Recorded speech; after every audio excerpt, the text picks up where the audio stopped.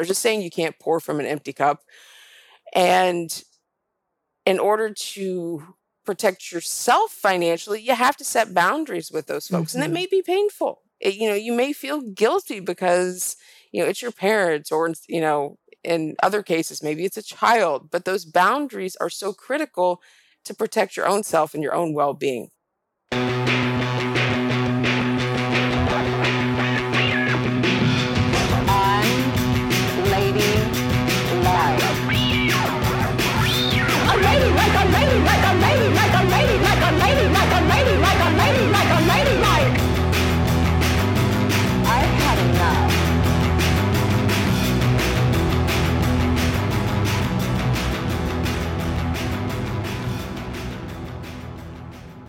This is Unladylike. I'm Kristen, and it's true. You can't pour from an empty cup, which is why I am thrilled to let y'all know that as I am recording this, it is raining outside, and I am sitting next to a half-full mason jar of water.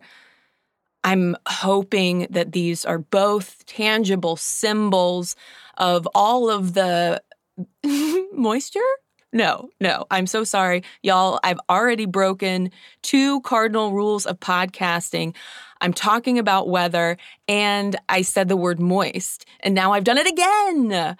All I'm saying is that this is an Ask Unladylike, and I always want to really bring my fullest self to the podcasting table, because Ask Unladylike is where I tackle listeners and unladies' questions that Google, well, we would rather not. First up, though, we've got to button up last Ask Unladylike. Title, Butch Girlfriends and Child-Free Stepmoms. An unlady named Zahara wrote in, I've been listening to Unladylike since before it was Unladylike. Okay, Unladylike hipster, love it. And I usually feel refreshed by the well-thought-out feminist and intersectional perspective. However, as a queer woman, I was really unsettled by your Ask Unladylike episode regarding butch girlfriends. Emma talks about how because the writer is in a queer relationship, its masc-femme gender roles inherently can't be problematic. While it's fine if both women are okay with those roles, the writer clearly was not. It was troubling to hear you and Emma discount the discomfort femmes can feel when dating a woman who likes to embody masculinity in a way that patronizes her partner. There is a huge problem in the queer community with femme women being patronized, objectified, and silenced by masc women in both queer spaces and relationships. Masc women often excuse their behavior by saying, we're both women, so it can't be misogyny. This is not okay. Please consider reading about how masculine and feminine roles affect queer issues in the LGBTQIA community. I know there was a Butch Please, Butch with a side of misogyny piece in Autostraddle that may be a good place to start. Still love the podcast and hope you keep making amazing content for as long as possible. Zahara, I really, really appreciate you taking the time to write in and articulate that for me. I'm sure that there were other unladies listening who felt the same way that you did. And I can understand how the answer to that question, the conversation that Emma and I had, came across as patronizing. And also, just on a personal note, it shows me limitations of my own lived experience, obviously, and also my short-sightedness in not including a femme woman in that conversation as well, at the very least.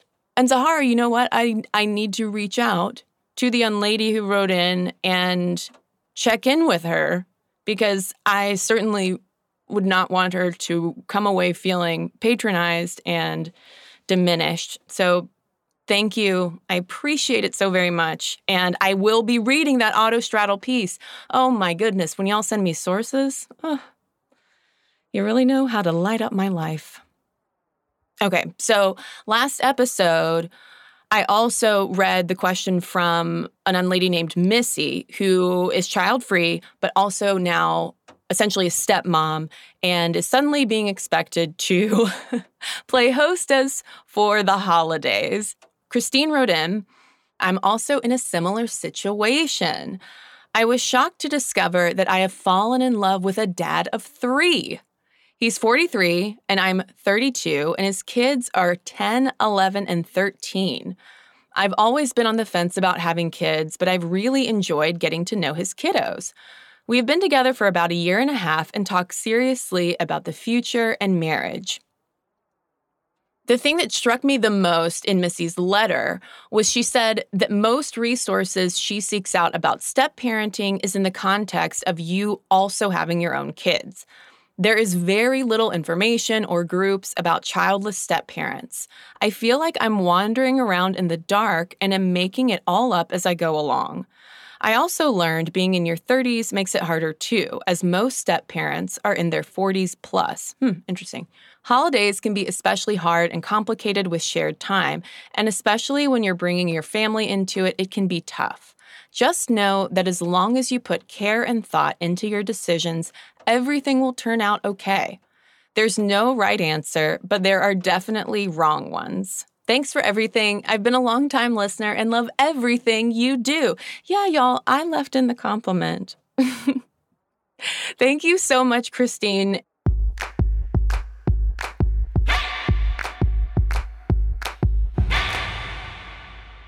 Let's get into this week's Ask Unladylike. Now, I have to make a podcaster's confession. Y'all, pull back the curtain a little bit. When I invite guests and experts on to Ask Unladylike to help me answer questions, I will send them the question ahead of time. But then when we have the interview, I will read the listener's advice request at the beginning, and we will unpack it from there. And for whatever reason, friends, I didn't do that in this instance. I was so excited to talk to our expert that I just bulldozed right ahead. So, just between me and y'all, I'm going to read our letter in question. I'm 32, and ever since my father passed away when I was 13, my mom has relied on me, i.e., the money my dad left just to me and my current nonprofit salary, for all financial support. She struggles with undiagnosed mental illness and is incapable of supporting herself and refuses to get any kind of help. She is completely estranged from family and no one is willing to help her. I personally haven't been on good terms with my mom in years, but I continue to pay her bills because I'm all she has. I love my mom with all my heart, and I am devastated because I just don't know what else to do to help her. The situation feels hopeless, and the financial strain is really taking a toll. I would be super grateful for any advice! Exclamation point, exclamation point, exclamation point. And I'm pretty sure that we found the perfect unlady to help. My personal background in this area includes my own experience with financial abuse within my own family. My identity was stolen when I was 11 years old. Unfortunately, I didn't learn that my identity was stolen until I was 19. And at the age of 31, I identified the offender, and the offender was my mother. And unfortunately, I didn't identify her as the offender until 13 days after she passed away. My name is Axton Betts Hamilton, and I'm an assistant professor of consumer affairs at South Dakota State University. And in that role, I teach courses in financial counseling and planning, and I conduct research in the area of financial abuse within families. How do you think about it in terms of kind of taboo? I feel like it's something that probably more people experience than maybe we hear about or talk about. I think that's very true. Unfortunately, there's a lot of underreporting of financial abuse within families. I published a book on my personal experience with identity theft victimization, back in 2019. And once that book came out, I started receiving emails from all over the world from people who had similar experiences as mine, but felt very alone and that no one else was having their same experience. And so this is a problem that is very much out there, but it's kind of in the shadows still. And it's something that we do need to shed light on. So zeroing in a little bit more on the issue that's coming up in this letter, are there any kinds of bright lines, at least, between helping out family members who need it and financial abuse? Like, when do those scales tip? It really comes down to well-being of, I think, the person who submitted the question. And it sounds like their well-being is being negatively affected by supporting their mom financially. And when I was reading over the question, there were several terms that are common in the financial therapy world that really jumped out at me as, possibly applicable to this situation. And one is financial enmeshment. And with financial enmeshment, parents will involve children in adult financial matters before the children are cognitively or emotionally ready to cope with that information. In this particular family dynamic, it sounds like the mom was involving the daughter at a very early age with financial matters and putting a lot of financial responsibility on the daughter when she was 13, which could be indicative of a pattern of financial enmeshment to some degree. The number one thing to do in a situation where there's financial enmeshment between a parent and a child is for that child as an adult to set boundaries. And I think in this situation, the daughter's feeling financial strain. She's feeling some financial anxiety, some financial stress, but still feels compelled to financially support her mother to her own detriment. And, you have to protect yourself. They're just saying you can't pour from an empty cup. And in order to protect yourself financially, you have to set boundaries with those folks. And it may be painful. You may feel guilty because, it's your parents or, in other cases, maybe it's a child. But those boundaries are so critical to protect your own self and your own well-being. Another term that popped out at me from the financial therapy world is financial enabling, which may also be going on here. And those who engage in financial enabling have a really hard time saying no to someone who asks for money. And I think that may be happening here. But again, it's tied back to that financial enmeshment where there just isn't a good boundary between mom and daughter on financial support. So, you asked about, when is that line blurred? And I mentioned when it harms someone's well-being, and that's taking place here. I would encourage the person who submitted the question to go to financialtherapyassociation.org, and you can search for a financial therapist on that website. And financial therapists are professionals who have training in financial matters as well as training in mental health counseling. So it's kind of the best of both worlds when dealing with emotions and financial issues, and explore why they're in these patterns and how those patterns have either a negative or positive influence on their life, and help them safely change those patterns to optimize individual well-being. Is that idea of I am all that she has, is that unhelpful framing maybe for this situation? The idea that I'm it. If it's not me, then this person will waste away.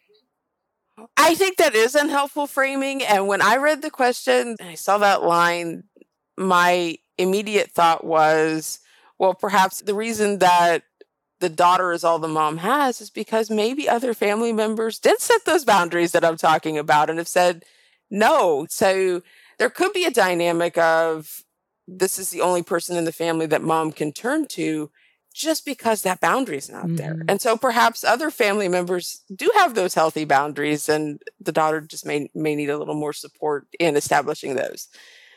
Is there something as well about the mother-daughter dynamic that might also be contributing to situations like this? So I think women in general are socialized to be caretakers. And, as a daughter, you're often socialized that, you're going to take care of your parents when they get older. And that could be part of the dynamic going on here as well. And, unfortunately, sometimes that caregiving expectation really can turn into exploitation or otherwise being detrimental to the caregiver. It can be exhausting physically, emotionally, and it sounds like in this case, financially as well. Yeah, I mean, because another thing that jumps out is the daughter is feeling like she's the only person her mom has, but I'm also not hearing, I mean, granted, this is like one very brief email, but I'm also not hearing what support system the daughter has. Like who's helping her? Absolutely. And it could be no one.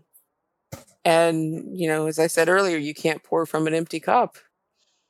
And you have to take care of yourself financially. And, unfortunately, like in my family, my mom was the one who took care of all the family finances. And my dad was not very involved in that and didn't really know the finer details of what was going on. He's not in a financially secure position for someone who is approaching 70. And it sounds like this person is much younger than that.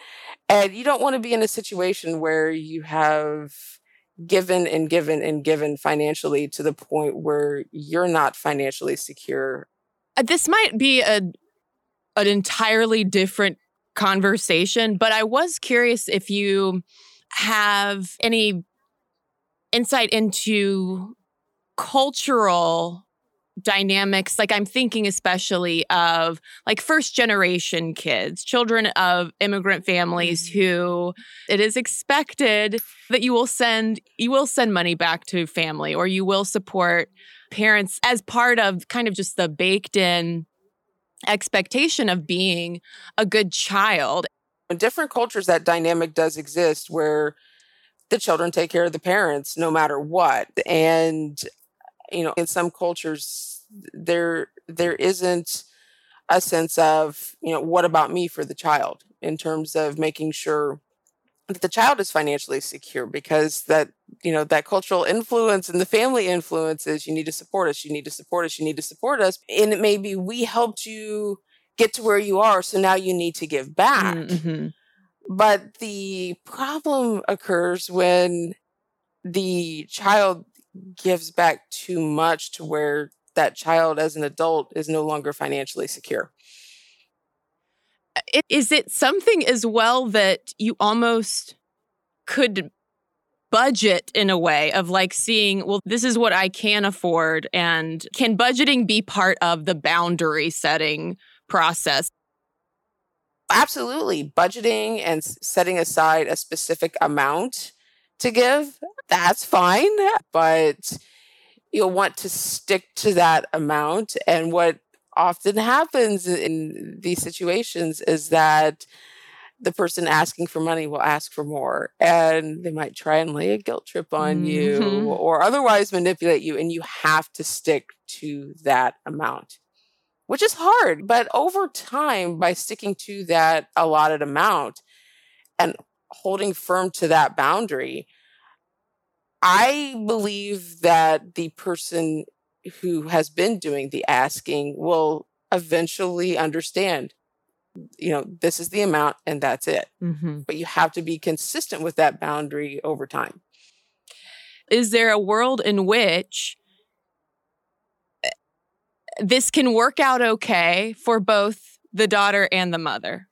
Well, so the thing I struggle with this listener's question is that the mom does have a mental health disorder that she's not receiving treatment for and doesn't want to receive treatment for.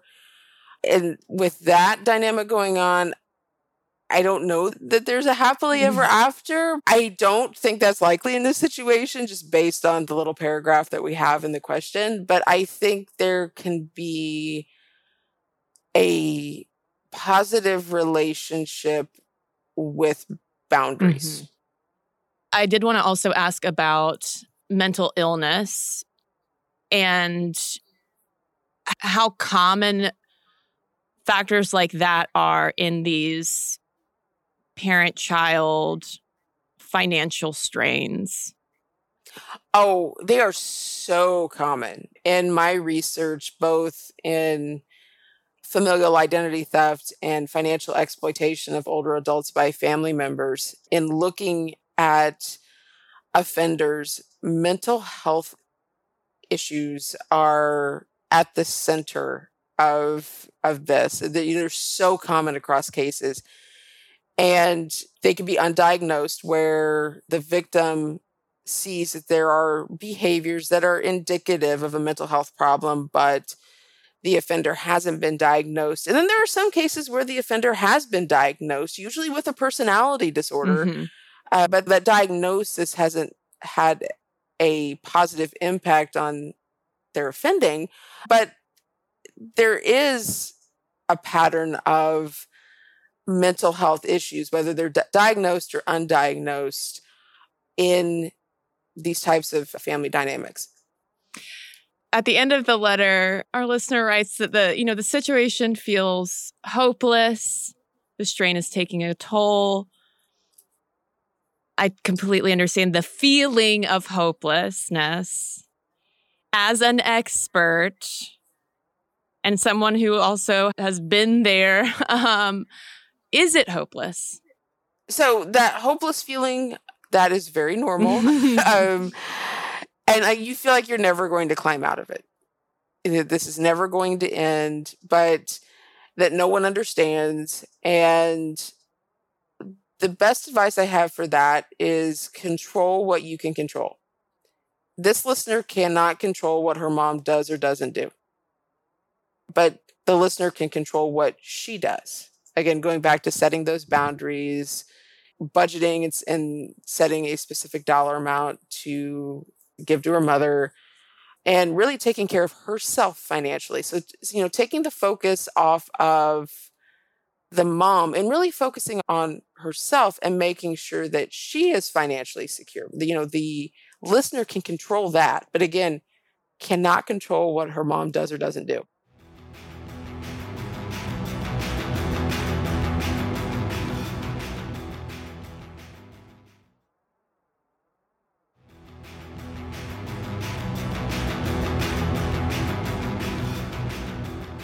We are back. And keeping on the theme of boundary setting, let's close out with a question from an unlady named Kristen. No relation. Kristen emailed Unladylike, subject line, control freak or patriarchy or both, question mark. Love it already. Kristen asks, how do I know if the reason I bear all the mental load in my family is because of the patriarchy or because I have control issues? Or does the patriarchy trick me into believing I have control issues so that I become so concerned with my own faults that I don't realize it is the patriarchy? Does this make any sense?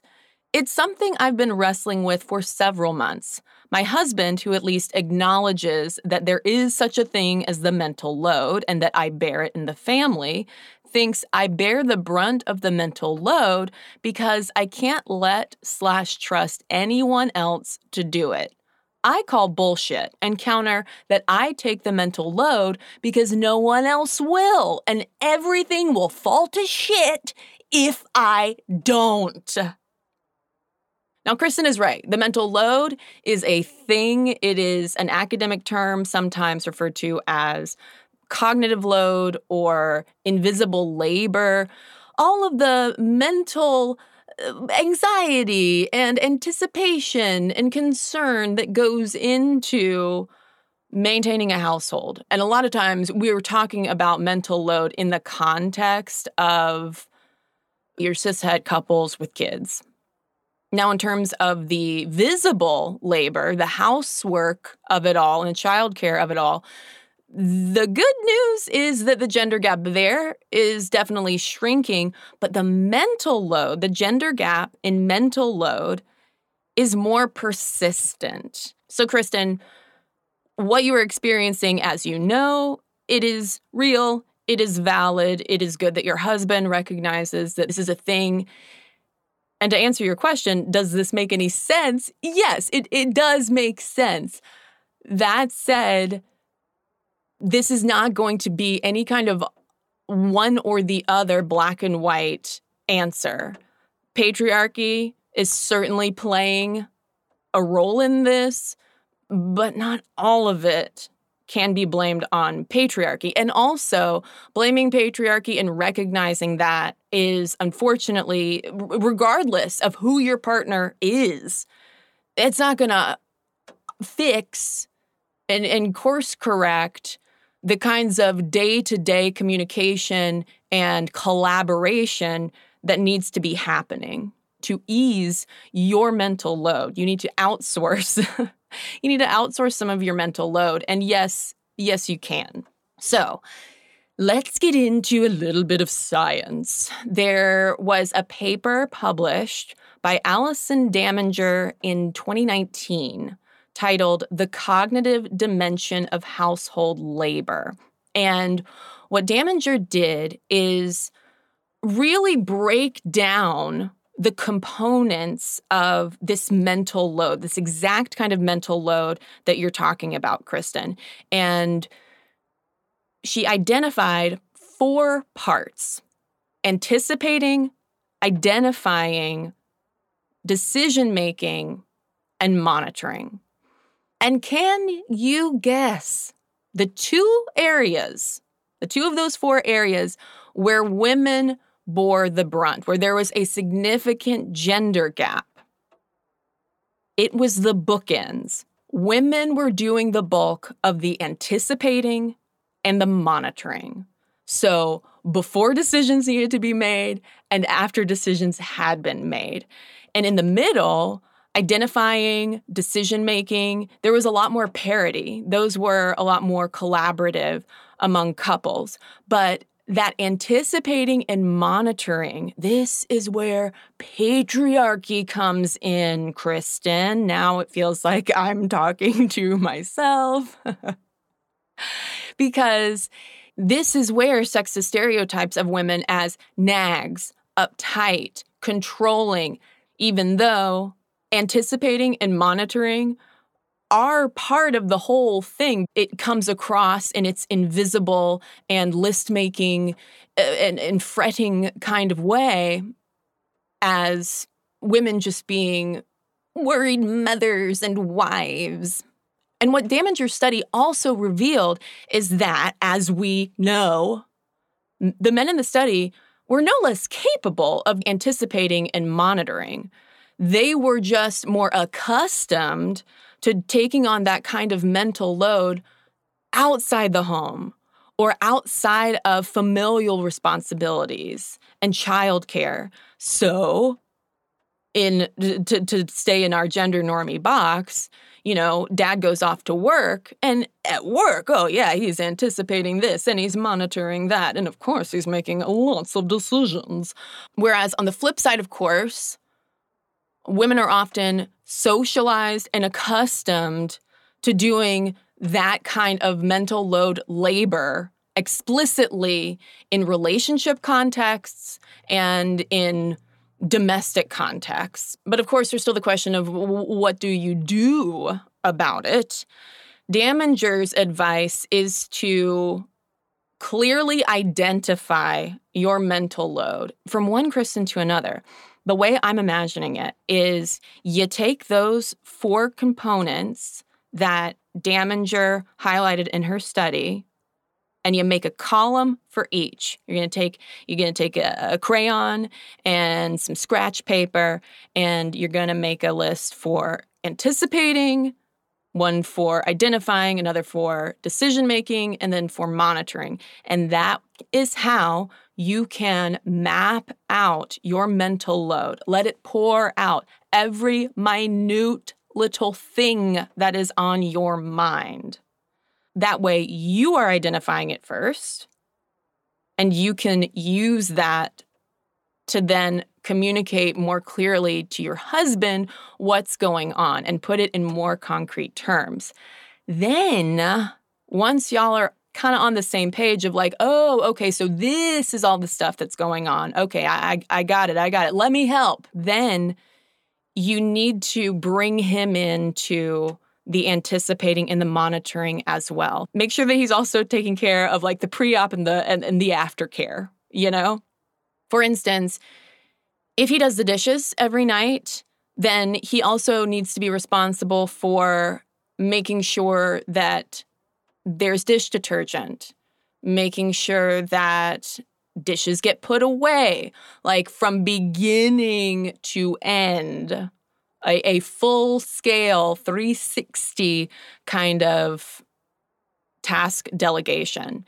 And then what you have to do, Kristen, finally, is you have to let him try, you know? And this is where I would also advise you to not fall prey to weaponized incompetence. You don't have to go overboard listing everything for him. Trust that you married an adult with integrity who does give a fuck, but just might need some prompting. And then you let him do it. Or you let him not do it. And y'all have to reset and refine. But don't intervene until he's fully flopped. So, you know, I wouldn't start with like a life or death, a life or death stakes, but you got to start outsourcing. You do. And you can blame the patriarchy to some extent, and you can also help yourself. Just try it.